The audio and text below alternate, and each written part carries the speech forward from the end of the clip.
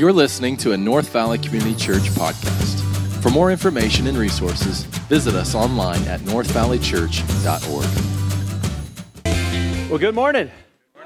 Man, last weekend was our family camp weekend. We loved it. We had a ton of fun. Thanks for being a part of that, those of you that were. And then the rest of you, thanks for giving and serving and helping this be a fun family church. So let's celebrate that just for a moment. That's really fun.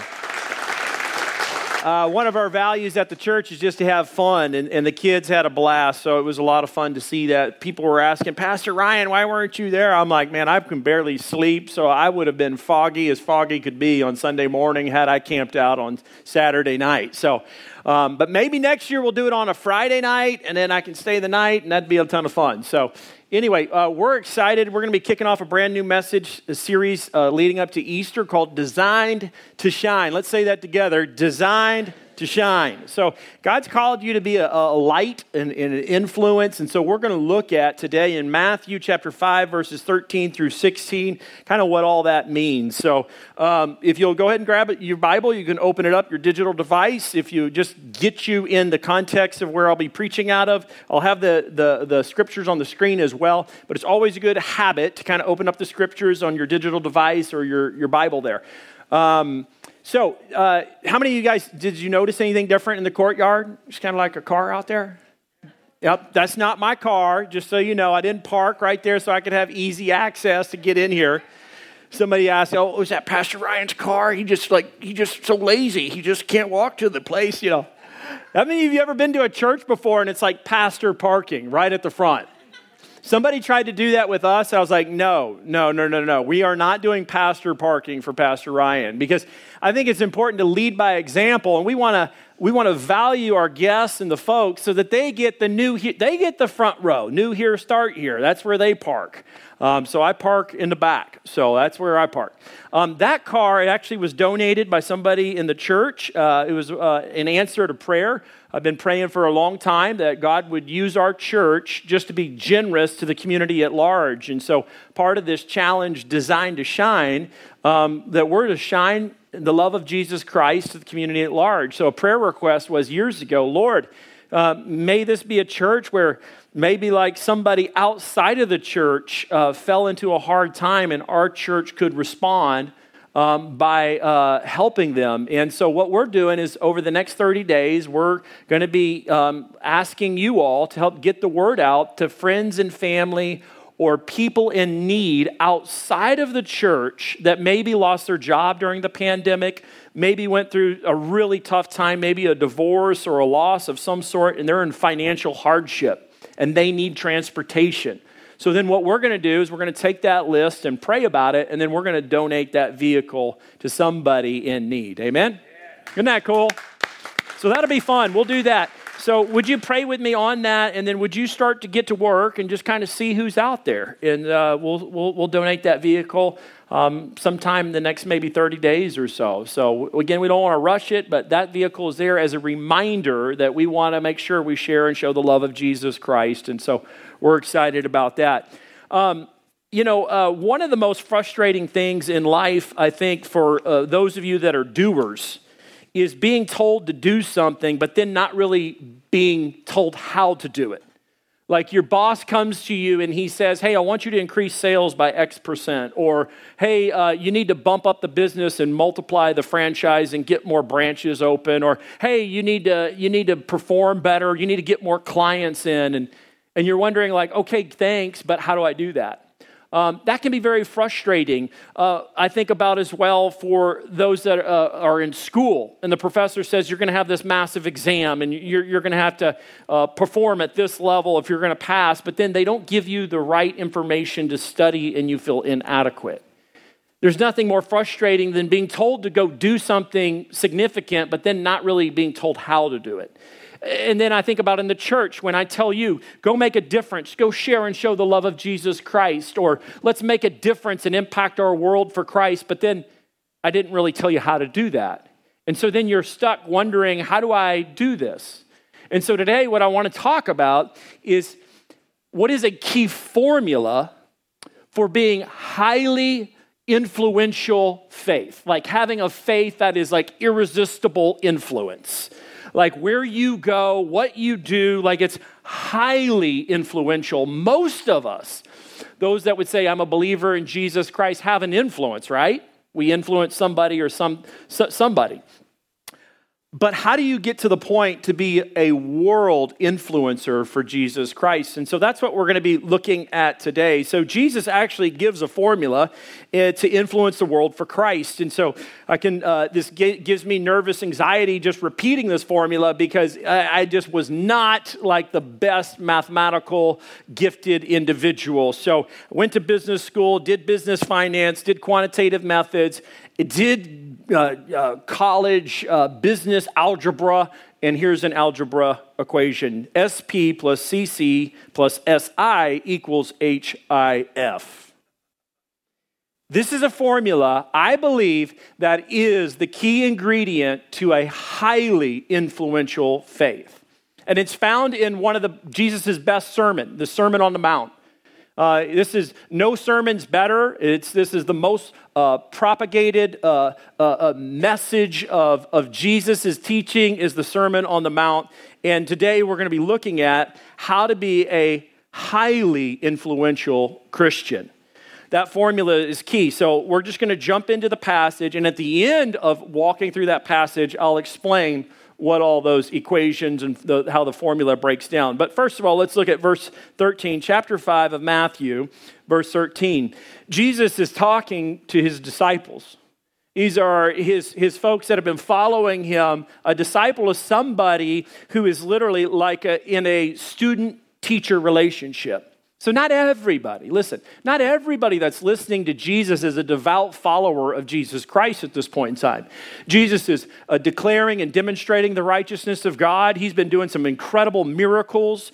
His name and fame has been scattered out, and people are hearing about him and following him. And Jesus takes a position on this mountain, and he begins to preach. And then these people, there's a lot of folks that are all hook, line, and sinker. They love Jesus, following Jesus, they're worshiping Jesus.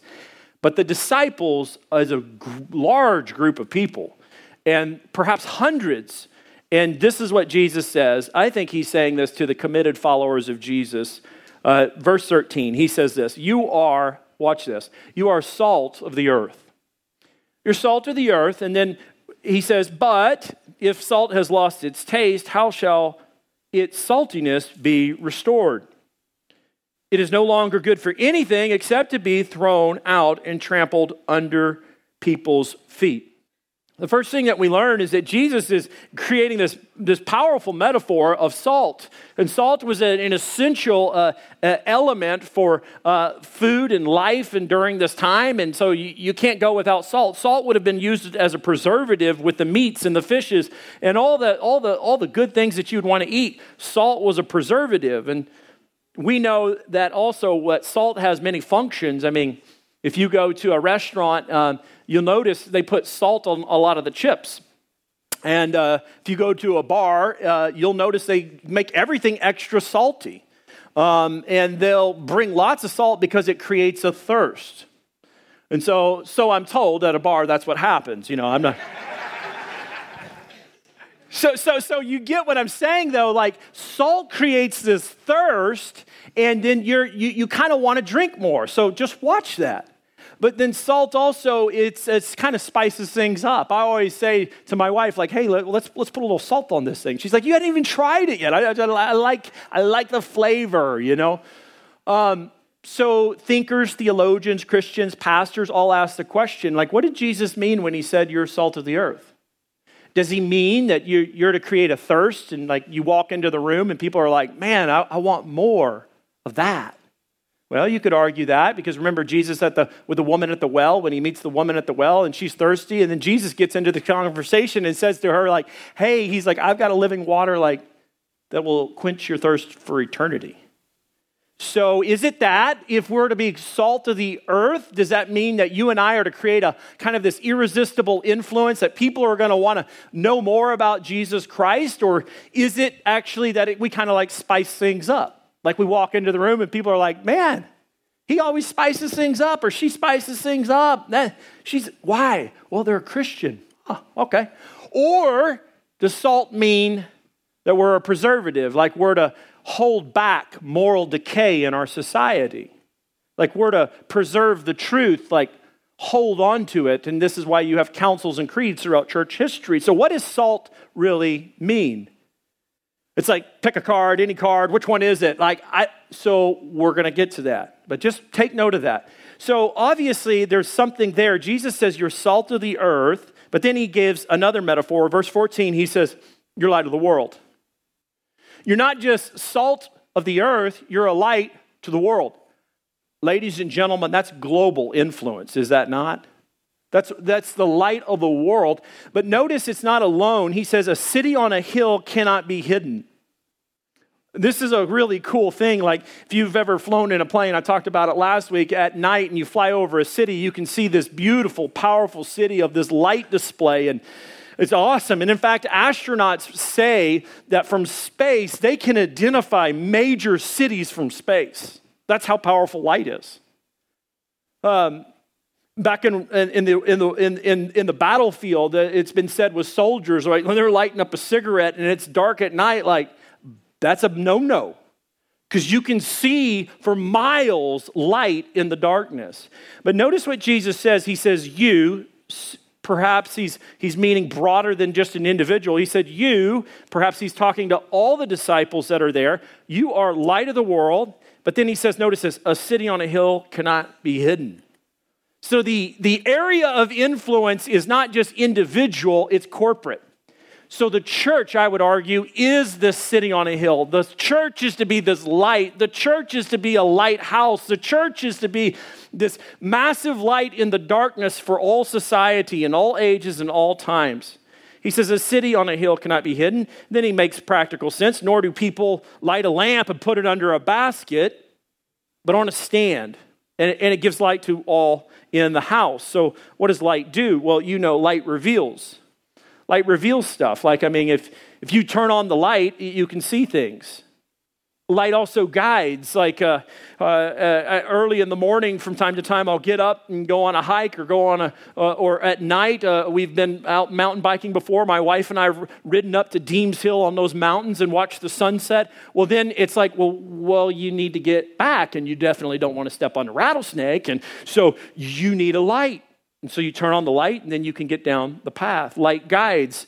Light is this powerful metaphor in the Christian theology and thinking. Light also provides warmth. Like, how many of you were cold over the last few days? Kind of chilly, right? Some of you look like the abominable snowman. You got so many jackets on. You're like, ooh. And then the sun comes out and it pierces that through the clouds, and you get warm. You're like, oh, that feels good. What does Jesus mean by this? And then light attracts. It also attracts, people want to go to the light. Remember, at the moment of death, people always say, if you're at the end, move towards the light. Don't go towards the darkness, move to the light. So I don't know. I've never been there in that near-death moment before and seen this great light, but light is this powerful spiritual metaphor. And Jesus says, you are light of the world.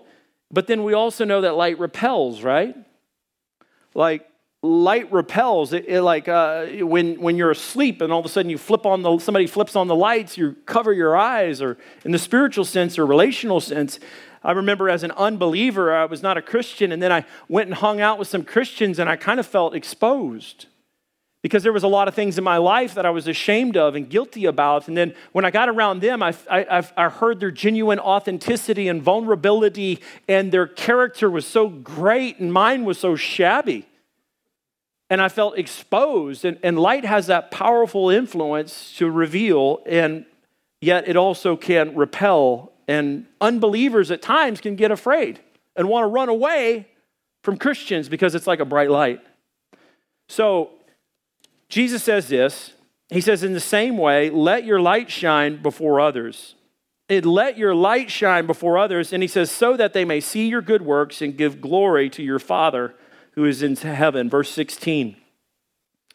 So you and I are to let our lights shine. I believe that you were designed to shine. Ephesians says that you were created for good works. Meaning God made you. He wired you, he functioned you, he fashioned you so that you could do good works. And let me explain something real quick for the 21st century evangelism and witness and influence in American culture. Right now, in this time, perhaps in any other time in ever world history, the church is being valued not for our good news, but our good works, the things that we do. So it's very important that churches do stuff like that demonstrate good works. Did you know that 80% of unchurched people that don't have a church home, people that are not Christians or at least don't affiliate as Christians, 80% of the unchurched says this, listen, oh, we value the church. We see the importance of the church. The church actually holds a very important role within society to serve the poor and the needy. And we think it's important for those that need some assistance. It's like a crutch to help them get through whatever they're going through. The church actually has a positive perception in the mind of the unchurched by and large. Why is that? Because this area of good works is so essential. They see the good work. Back in if you want to study sociology and history, from a Christian perspective, Rodney Stark is a sociologist out of Baylor University. He's got some great books on Christianity and the influence throughout history. And one of the things that he highlights that I really love is he talks about how Christians throughout all of his history were the ones that were seeking to do good in the midst of a crisis. So like during the era of the bubonic plague and all these crazy pandemics, Christians were there on the front lines showing the love of Jesus Christ. And you think about the work that's been done in Africa among the leper colonies and the work that's been done in these third world countries, or you think about our church that even during a pandemic said, we're going to go ahead and move forward, we're going to build that house in Mexico. And that next week we're going down as well, and we're going to help do that. Good works really matter tremendously. And so what I want to share with you is that actually there are some myths that I want to bust just for a moment that you may have bought into, what I would call the negative narrative in the news, in the media, in mainstream media. And so this is very cultural and very important to understand, because you need to understand as a Christian, you are on the winning team. You are on the team that actually is going to have a massive influence for every generation. There is a narrative that is gone out not only in the mainstream media, but in the blogosphere, two myths that the church has lost its influence, or Christians. Myth number one, Christians have lost their influence in American culture. I'm not going to ask for a show of hands, but many of you have bought into that lie. I would say that's a myth. That's wrong. Let me tell you, Protestant evangelicals are still the largest religious group. As of January 2016, it was 55 to 60% of Americans said that they were somewhat to very churched. In other words, the majority of America are churchgoers. Now, it is true that the unchurched is growing every year by about 1%. But so is the population, so is the birth rate. So our world is getting bigger, but I have news to share with you that 70.6 Americans still call themselves Christians. Now, how many of them are, influential Christians or really living out their Christian values? That I don't have research on. But here's what's going on: is even a Gallup poll did research that by 2050, still, Christians are going to be the largest global religious group in the world. We're growing. We're continuing to gain an influence. So you might say, well, what's happening? Because I've heard some negative news even from you, Pastor Ryan. Well, what's happening is there is a move and shift in government and policies to be harder on religious groups in the efforts of the name of equality. But what's going to happen to the church? Here's what's going to happen to the church. The church will continue to thrive. And you ask, well, is there a case study for that? First century Rome. Under systematic governmental persecution, the church still flourished. Look at China. Under persecution, the church still flourished. constantly, continually, you're going to see the church is going to continue to have a massive influence in America and around the world. And you may ask the question is, well, how did these false claims come about? Well, that leads to the second myth is that young people have left the church and they're never going to return. How many of you guys have heard that myth before? I'm asking that one. Young people are leaving. They're not coming back. Here's a statistic that I grew up hearing. 80% of youth stop attending the church after they graduate high school. How many of you have heard that myth before? Raise your hand. There you go. 88% of children in evangelical homes leave the church by 18. Okay, that's another one. Or 96% of American teenagers will leave the faith altogether. Here's what you don't know. That what happens is, because we live in the information age, is you create a blog, it becomes believable, and then it becomes viral. Get it? So literally, somebody can be home in their PJs or in their undies. They write a blog. It all of a sudden becomes believable because there is some merit to what they're saying. And then it starts to spread like wildfire. And then denominations pick it up and then tout it as a major crisis. And then we have what I call like a Chicken Little culture. The sky is falling. Everything's bad. We've lost all our hope. And it becomes crazy. Actually, what happened with that is those were some teenagers that were not statisticians, weren't even on staff. They were youth leaders and college young leaders that were in charge of some citywide outreaches, created some blogs, and it perpetuated throughout culture. Actually, what research shows, which I'm really excited to share with you, is that research actually shows that more than, let me find the exact numbers real quick. More than 1/3 of unchurched Americans said that they plan to attend, that's 33%, plan to attend church regularly in the future. That's literally some 47.6 million adults and children in America right now that say, we plan to return. We're just been out. And right now there's a lot because of COVID-19 and a lot of folks have just quit going to church. But the highest group, age bracket that plans to return to church is actually millennials. It's millennials that are saying we're coming back. And the millennials did check out a church in so many ways. And now here's why. Follow with the logic. It just makes perfect sense. So kids that grew up in the church, right? They say, well, it's mom and dad's faith. Well, at 18, they say, I don't know, I don't have to go to church, so why do I want to go to church? And by the way, church where I'm visiting and looking at in college looks nothing like my youth group. So there's a disconnect, so we don't go to church. And then 18 to about 30 or 25, they say, let's go back to church. Now let me tell you what are the triggers to go back to church for the unchurched? Think about it. Marriage, we see that all the time. Divorce, a baby, a move, job transfer, those are the major triggers. So the vast majority of people that say, I'm not churched, I don't want to be in church right now, actually are saying, I'd like to get back to church at some level, at some time, it's just I'm out for a while. And what happens is this negative spin comes on it that everybody's leaving, the church is diminishing, lost its influence, I think all in the effort to just write some books, get some blogs, become famous, and that's just not the case. So Jesus says, I'm going to build my church. And he's looking for faithful followers to be the influence makers. So let's get back to that formula. Here's a formula for you. A formula for a highly influential faith is this: SP plus CC plus SI equals HIF. So number one, God desires us to live with a spiritual potency. That's SP. He desires you to live with a spiritual potency, that in the spiritual realm, you're not impotent, you're potent. And I say that because Jesus made that analogy and that metaphor in talking about salt. And remember what he said right after that. He says, and basically, if salt loses its flavor, its potency, it's worthless. You have a potency in the spiritual life, especially as you tap into the power of God in your life.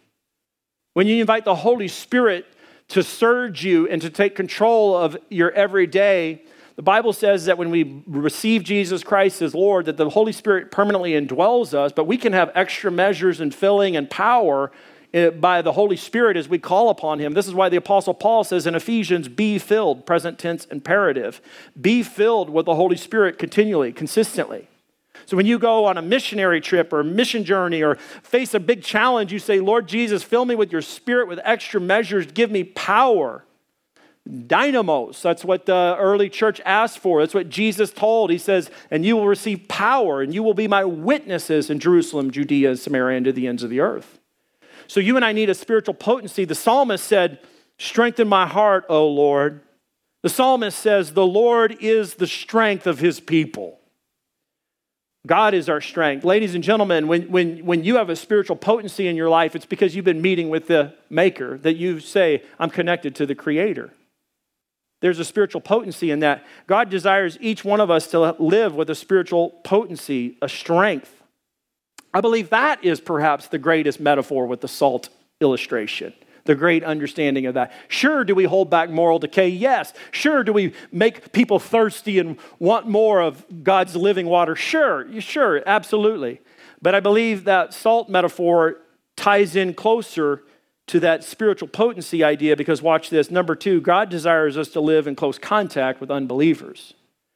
How are we going to make an impact and influence the world for Jesus Christ if we are not in close contact? An email? A Facebook post? A cross on the neck? A bumper sticker? An invitation to church? Maybe. That out of all those options would probably be the best influence. But you know what's even greater than inviting a friend to church is this. Hey, I want to invite you to Easter, and then afterwards, if you don't have time that day, let's go to lunch.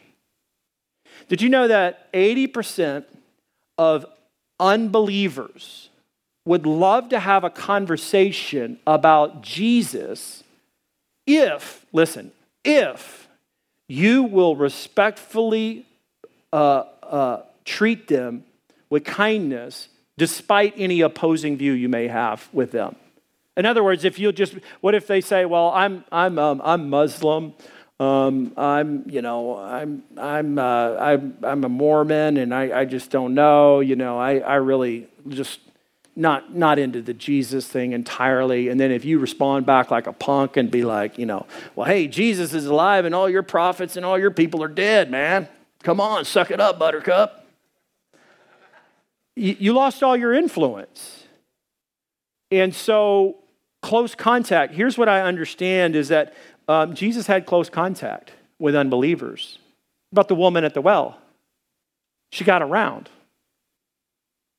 She had multiple affairs. She was lying about it. She was talk of the town. She was quite promiscuous. And she was a Samaritan. Jesus is a Jew, and they had nothing to do with each other. And then Jesus' disciples show up and be like, woo, woo, red alert, red alert. Who are you talking to? Why are you talking to her? And Jesus, in essence, responds I'm the living water. She's looking.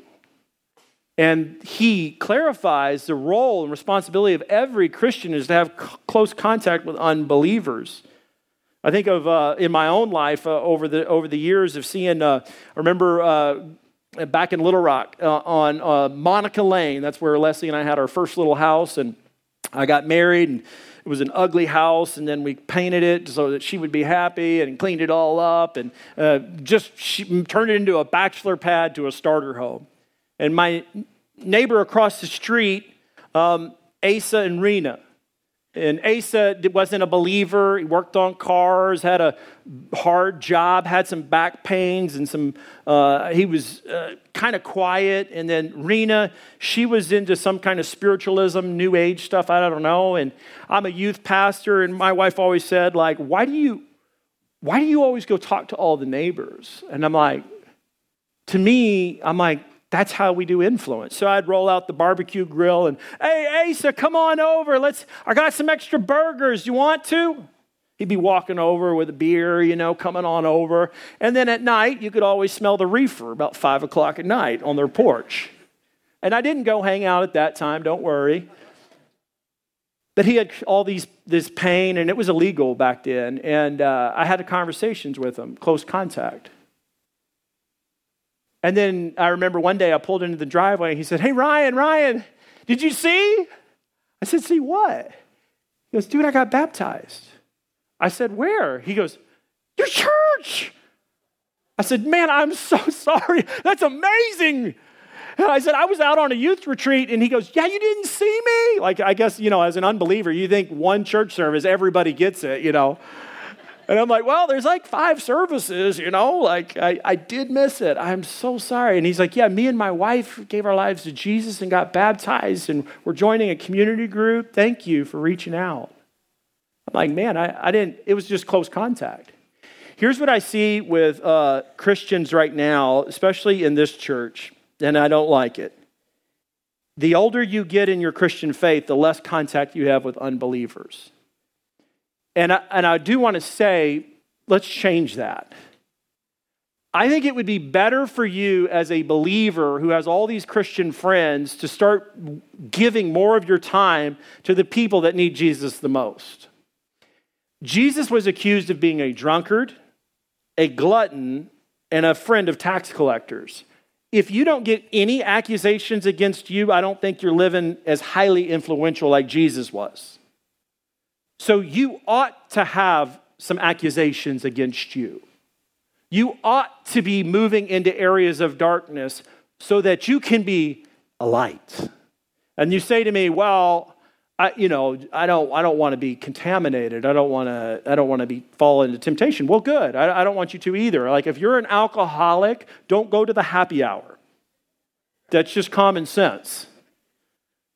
But if you're an alcoholic and you're on sobriety with another friend who's even further down the road of sobriety, go hang out with an alcoholic on your territory and tell them about the love of Jesus and how he's changed your life.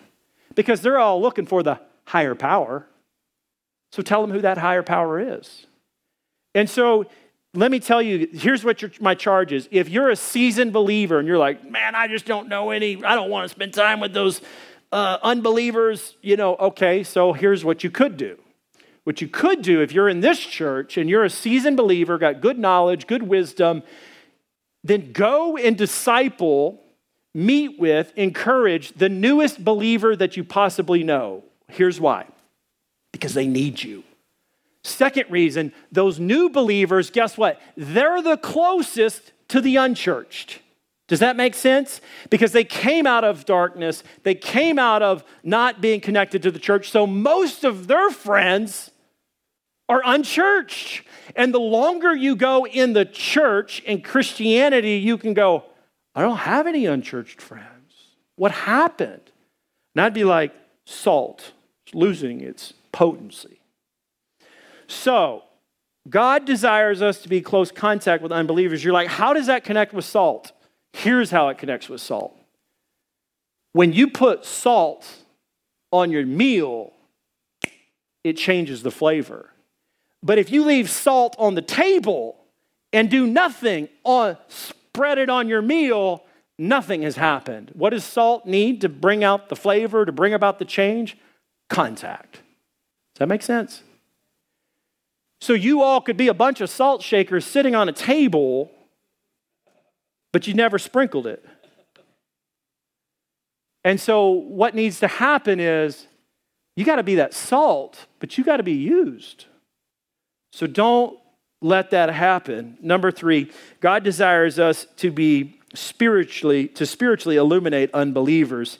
This means from the very beginning of God's commandment, God's mission, the mission of God is to declare and demonstrate the righteousness of God in all the earth for all people at all times. And so how does he do that? He calls to himself a people. And believers, from the very, very beginning of our time, the Lord, the prophet Isaiah, the Lord spoke through the prophet and said, "You will be a light among all nations."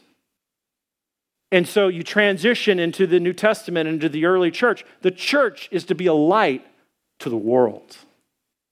Does that make sense? And so how do you do that? Well, you do that by living out your faith. You do that by not only showing good works, because everybody values good works, and that's good, and you were created for good works.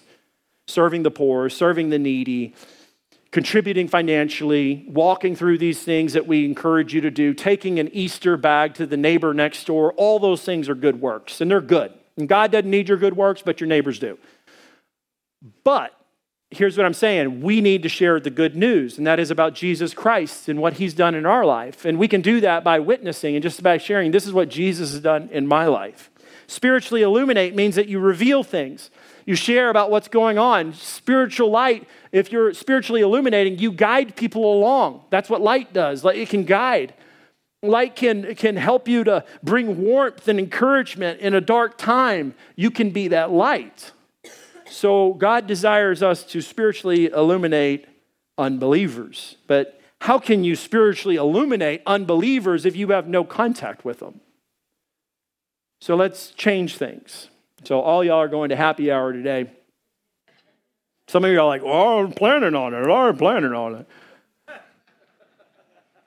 No, my point in saying is this, is that you need to realize the role that you play. You have a play to make. And here's the formula. Spiritual potency, that's SP, plus close contact. You got to get involved in people's lives. Can you even name an unbeliever? Could you name a new believer? Plus spiritual illumination equals highly influential faith. So I told you how. You hear the boss, you need to raise this, do this. How? That boss ought to tell you. Yeah, ask your professor. If you're going to succeed, you need to make a 4.0. How? Church tells you you need to make an influence for Jesus Christ. How? Here's how. Let's pray. Heavenly Father, I pray that we would be highly influential in our faith. You've given us a space, a job, an opportunity, a season of life. If there's air in our lungs and our heart is beating, God, we still are held accountable to be a difference maker. I pray that we would. In the mighty name of Jesus, amen. Before I head off the stage, I want to share with you about our giving. Somebody asked recently, hey, how's the giving at North Valley? The giving's been great. It's stable, so don't stop. Keep it up. But here's 2020. In 2020, this is what your money went to. Money helps fuel and fund all of our ministries. About 47% of our budget went to staffing. And then it says, and that's pretty good. And that means actually that a lot of volunteers are engaged. We want to continue to see volunteers jump in because that helps create more ministry and work that can be done in and through our church. Additionally, administration, it's a pretty low percentage there, about 9%. Facilities says about 31%. That's a pretty good chunk. So you can see the two biggest things when you're giving financially covers our staff and our facilities. This is pretty normal for most healthy churches. We operate in a very good, healthy metrics and size. And then we're about above average, actually, in the area of ministries and outreach, which is really cool. And so when you give, you need to know, this is important stuff, and it makes a big, big difference. So I just want to thank all of you who have partnered with us through the pandemic. The church has grown. Numerically, with people online and in the room and out of the Ramada and online. So we're really thankful and thank you for your giving. Your giving reflects that. So let's thank the Lord for that. Good job. Thank you for that. And let's continue to make an influence for the name and fame of Jesus. You were designed to shine. Amen? All right. Thank you for listening. To become a supporter of North Valley Community Church, give today at northvalleychurch.org.